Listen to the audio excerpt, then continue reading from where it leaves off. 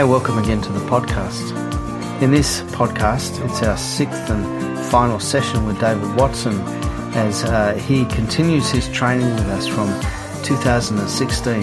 I hope you've been enjoying the series so far. In this session, we're talking about what do we do once we find a person of peace.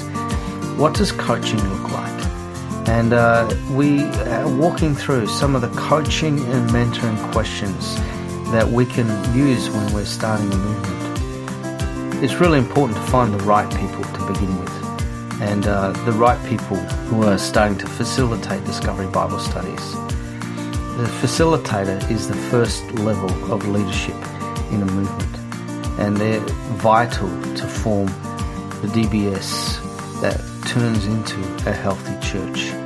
And so the job of the coach is to really learn how to debrief and go deeper with that facilitator. And so there are a number of really important questions that you need to be asking the facilitator to keep that DBS on track.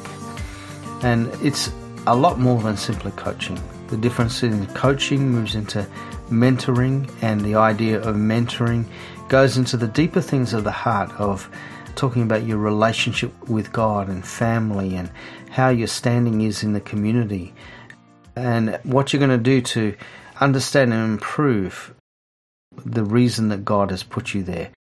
And so these kind of questions are really helpful. And finally, in this session, David really encourages us to go for it and have a go, and to coach a person of peace, to facilitate a Discovery Bible Study, and removing ourselves from the position of leading the group ourselves, which is often the biggest paradigm shift and the biggest level of trust, being out of control and being able to allow others to run the Discovery Bible Studies. We need to be willing to fail and take that first step and coach someone. So enjoy this challenging and practical session on coaching people in Discovery Bible Studies. I'm telling you that the briefing for the Discovery Bible Study may be at the most 20 minutes. You don't just spend 20 minutes on a meeting with a person. You're going to spend time talking about family, talking about football games, talking about just doing the things that you do to build a relationship. But here's something that most of you are not skilled at. You have to be good at managing relationships and good at moving them from one stage to the next. When I was a field missionary, the majority of my time was spent one-on-one with these facilitators and helping them to continue to grow, staying ahead of them a week at a time and keeping it working up and moving, all of those kind of things. So it's a different time allocation. And it's really tough when you're a field missionary to say no to people who want to be around you. And again, you only feed success. If people are not being successful that want your time, you give them less and less of your time. You have to see these people for what they are. It's Satan's interruption of your work. Satan doesn't come at you looking evil. He comes at you looking naive and in need of your time. We're compassionate people by nature. And people who need compassion will soak up our time. And if we're not managing our time, all of a sudden we realize, I'm spending 10, 15 hours a week with this guy and he does nothing. Except soak up my time. And I imagine every one of you right now can think of someone in your life that you're spending a lot of time with, who's not your spouse, that's soaking up your time and keeping you from moving the kingdom forward. And that's how, see, you talk about spiritual warfare. Spiritual warfare, Satan is the most passive-aggressive person on the world. He's coming at you banging. He bangs at people who don't know Christ. That's who he bangs around and scares them so they make funny decisions. But for Christians, that's not how he fights us. He's passive-aggressive. He puts people in our way. He gives us illnesses. It's never him showing up in all of his evil and saying, I'm going to destroy you. And you go, no, you're not. I got Christ. See, it's right here. And we'll sit there and he's not going to do that because he can't win. the way he wins is by distracting us. But we have three things going on at the same time. We have education, we have coaching, and we have mentoring. Education, coaching, and mentoring. Education increases knowledge. That's its role, is to increase knowledge. In looking at your facilitator, they're your very first level of leadership in a movement. They're your grassroots level, and they're lost. They don't know Jesus. And so when you're working with that person, you're building a relationship. You've already been building a relationship maybe for a few months before they get to the point of facilitating your group. They've already opened their family and friends up to the conversations that you've been having to them. You've even met some of those people, and your conversations have gone beyond them. And now you're coming to that formal point where you want to do a discovery group. And yesterday, y'all walked through that entire discovery group process. And again, that thing is not laid in stone. If you want to change the order, change the order. You want to change the passages, but understand what you're changing. If you leave out Thanksgiving, you leave out worship when your church comes into existence. And you got to go back around and teach Thanksgiving in order to produce worship. If you leave out dealing with problems, then you leave out intercession, and you leave out ministry. And when you start a church, you're going to be anemic in the area of caring for people and helping one another. If you leave out the accountability for what they've learned and accountability for what they share what they've learned, you just said no to replication. You said no to growth. You said it's not important that you know this, so we're not going to ask you about it. It's not important that you do this because we don't care about replication. If you leave that out, that's what's going to happen. And if you leave out the study and you just talk, then you make yourself the important thing instead of Scripture the important thing.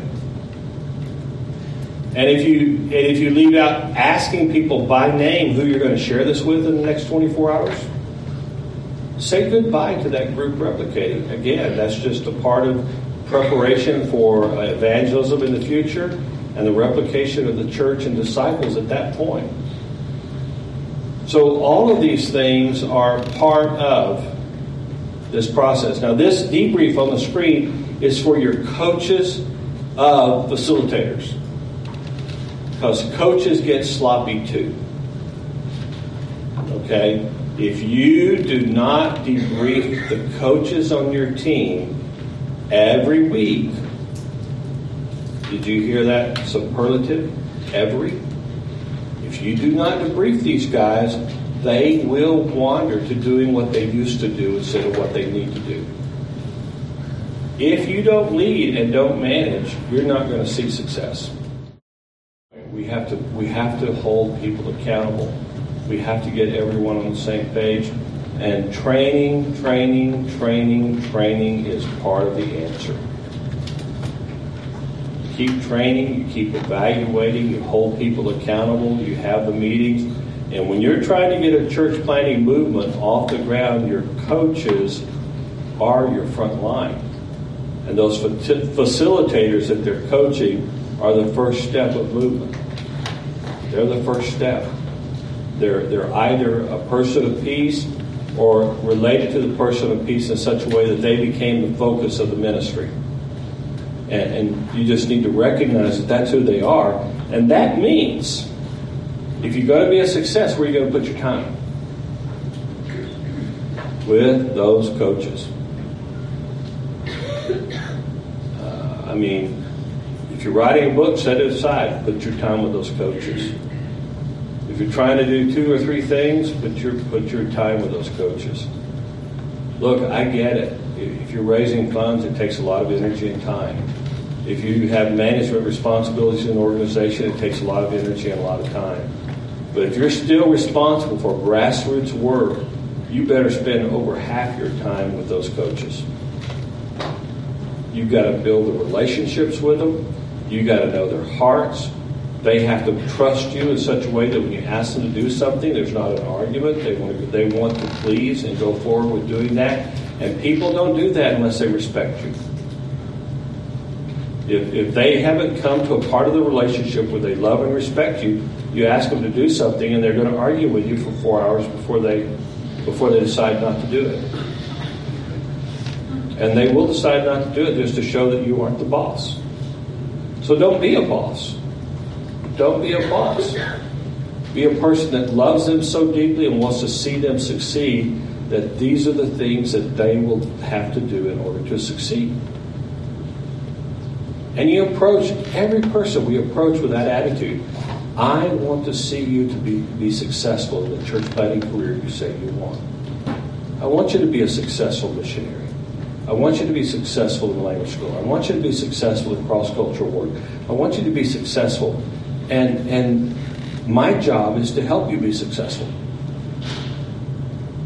And these are some minimum things I'm going to ask you to work on until we see success. See the management process you're looking at here? It's not about the ministry, it's about them. And they've got to believe that, and it should be true. Because the gospel moves by the mouths of people and the lives of people. And you can't treat them like a machine. You have to treat them like people. So all of these things should be on your heart and mind as you're leading your teams. And I'm talking to you as if all of you are team leaders. I know that's not the case, but you should be. Every cross-cultural worker's primary responsibility is to develop a national team, a local team. No free rides. Your job, if you're on a team of 10, I've got 10 coaches, and each one of them should be leading 5 to 10 more teams, coaching them and developing them. And that's how these people say, how do you grow so fast? And of course, it looks fast to them. It's not, because I'm investing an incredible amount of time in people. But everyone's expected to be a coach, minimum coach. And they move into leadership, they're expected to be mentors.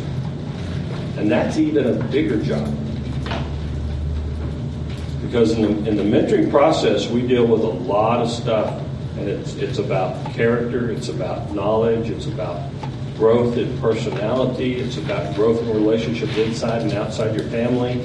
We deal with a lot at the mentor level. So if you came to work for me as a leader, we're going to be in a pretty tight and fairly aggressive relationship about who are we going to be, each of us. How are we dealing with our personal foibles? How are we dealing with our own problems? How do we help keep our marriages healthy? How do we keep our walk with Christ healthy? How do we keep our relationship with our children healthy? Our relationship with our parents? Our relationship with our churches that sent us? What are we doing not just to keep those relationships, but to improve them? So when you talk about this coaching debrief, this is focused on a very small piece of the relationship. And that's the piece that moves the gospel. And if you don't do this, your coaches will back off from doing it with their facilitators. And that's the point. So these are the very same questions they're going to turn around and ask the facilitators. It's the very same questions. So let's take a look at this. Did you have time for Thanksgiving? Now, all of these guys are in groups, and how about the guys that you're coaching? Did they have time for the Thanksgiving? What kind of success rate are we getting that every group is actually going through asking what you're thankful for? Be surprised. People say, oh, we're thankful people. We don't need to do that. Everybody's thankful for something. We don't need to do that. You need to do it. It's like worship. God knows He loves you. God knows you love Him. But He still wants you to worship Him. I mean, so just because God knows something, or just because we think we know something, it doesn't stop us from doing the things that build that and add value to that. Did you have time for needs or challenges or depression, whatever term you're going to use there? I don't care what term. Needs in some culture implies you're going to give money. So you might say challenges, or you might say struggles, and that has a different implication than asking about needs. But again, with my coaches, I know what their needs are. I know where they're struggling. And it's fascinating to sit there and talk to guys. And then when we have our group teams, I will ask before they enter a team, is it all right if I share with the rest of the team where you're having a struggle? Maybe we all can get together on this. So we had a guy, his car engine blew. And he needed $2,000 to replace the engine. And we figured out a way to give him $2,000 to replace his engine. Because it certainly wasn't in his budget, and it certainly wasn't in my budget, but we came up with the money between all of us to get that engine replaced, because he drives a lot of miles. Did you discuss on how to meet the needs? Again, I'm modeling this with a team. Our messaging system, when I hit a message, it goes to everyone on the team. It doesn't just go to one. Even when I'm talking to one person, everyone else gets copied on it, unless it's been asked to keep it private. But I try to say, in this team, we're a ministry team, and we're confidential in our team member discussions. If you're listening closely, you might begin to realize that my team is my church. Now, we all have churches, but where real church happens is in our team.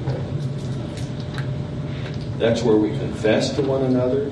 That's where we bear one another's burdens. That's where we help one another. That's where we love one another. That's where we admonish one another. That's where we esteem one another. I mean, all of those one another things are happening in the team because we're working together all week long. We're showing up at our congregational churches once a week if we're in town. Last year, I was at my church only 8 times the whole year. Nobody knew me. They knew my wife because she's there every Sunday, but they didn't know me. This year, my numbers have gone up a little bit. I've been there already more this year than I did all of last year.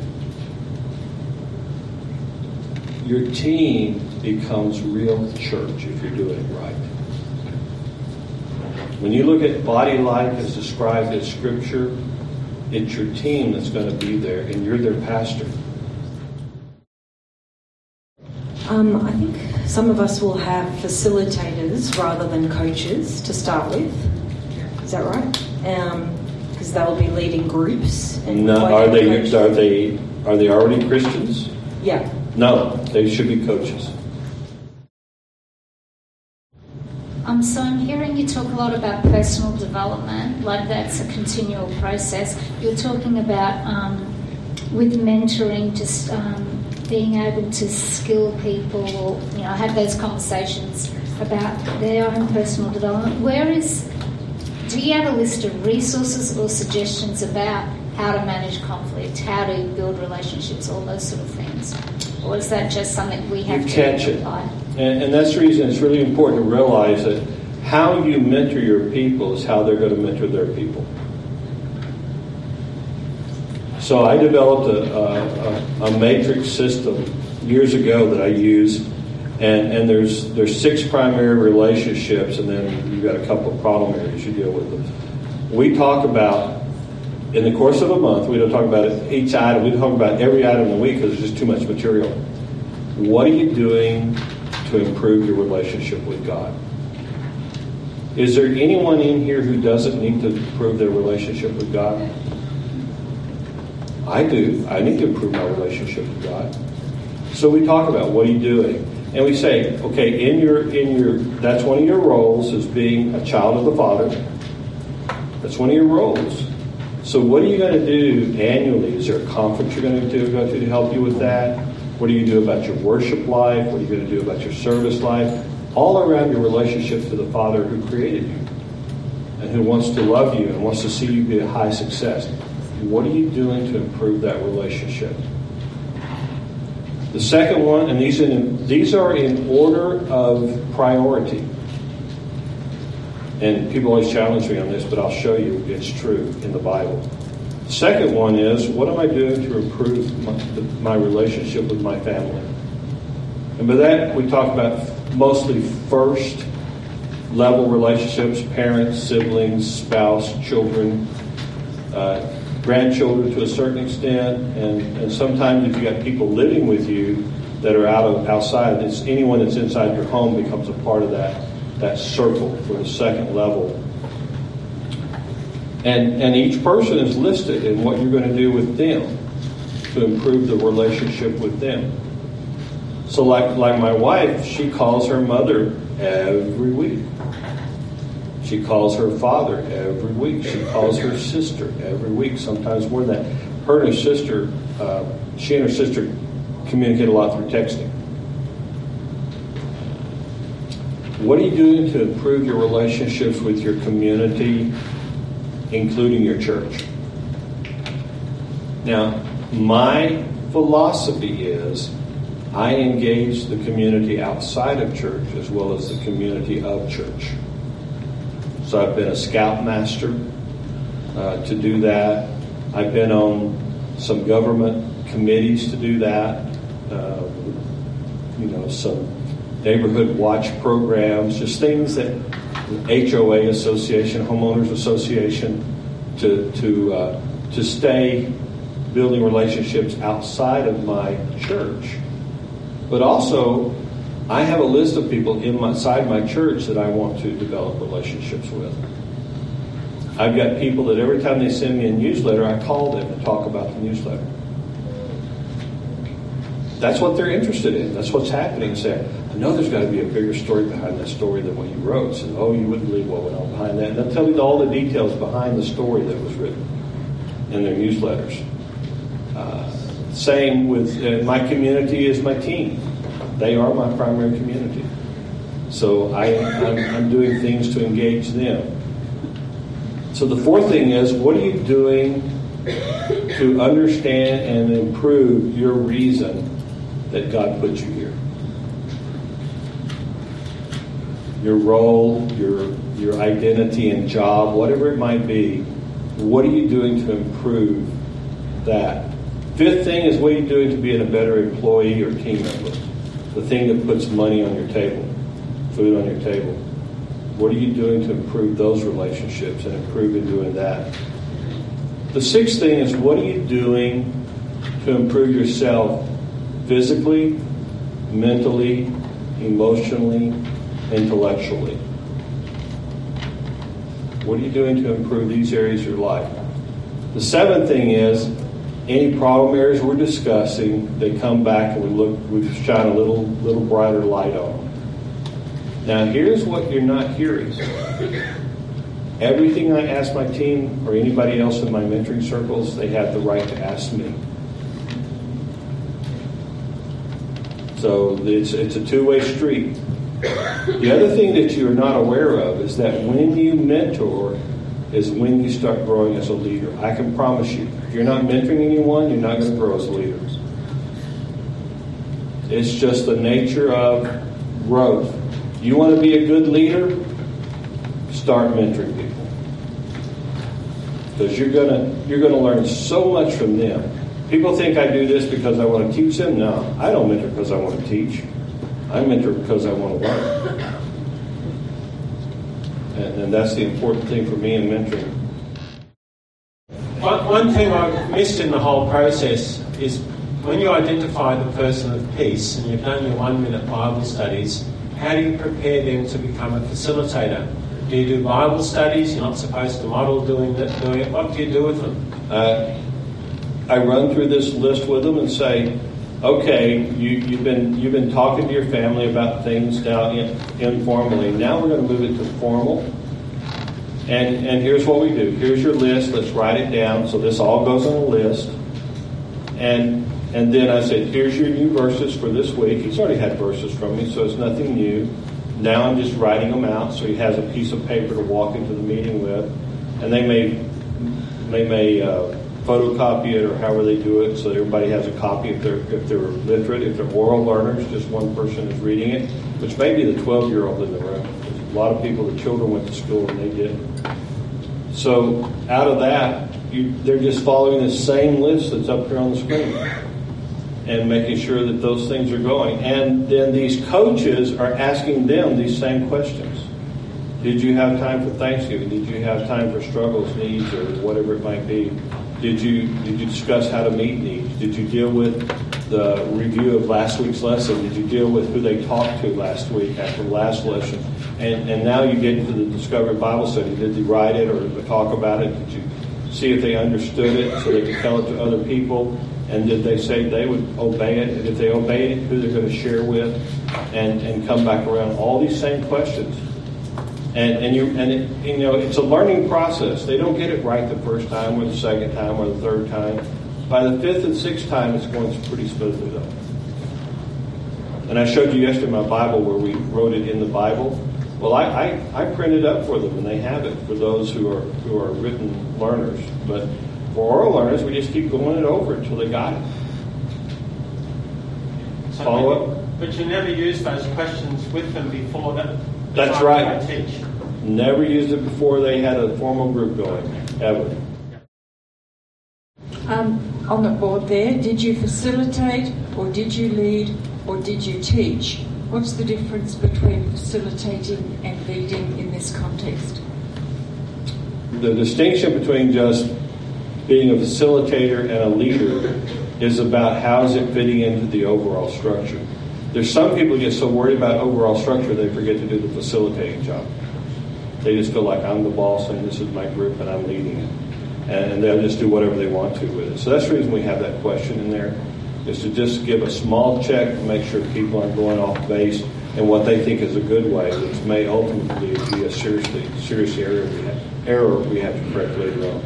Is that clear? Not clear. I can tell it's not clear. Yeah. Facilitating is all about the meeting. Leading is about other issues that aren't related to the meeting. Simple question. Do you only mentor blokes, or do you get women involved? No, I only mentor men, and my wife mentors the women, and together we will mentor couples usually. But the mentoring relationship, now I'll coach women, because that's just about skill sets, but mentoring gets to a deep area of people's walk in life that a man has no business being in the mind of a woman, and a woman has no business being in the mind of a man. First of all, you won't be honest about it. Second of all, it can lead you to places that you really don't want to go. And because when you're mentoring, my best friends came out of mentoring relationships. I know, because two things happen. Either people tell you so much they don't want to ever see you again, or they tell you so much they trust you with the rest of their life. And it can go either way. So avoid that cross-gender mentoring we do not do. But I will coach you on how to do a discovery group. I will coach you on how to do tasks. But I will not deal with the character issues from a mentoring perspective, cross-gender. And you will make mistakes. I still make mistakes.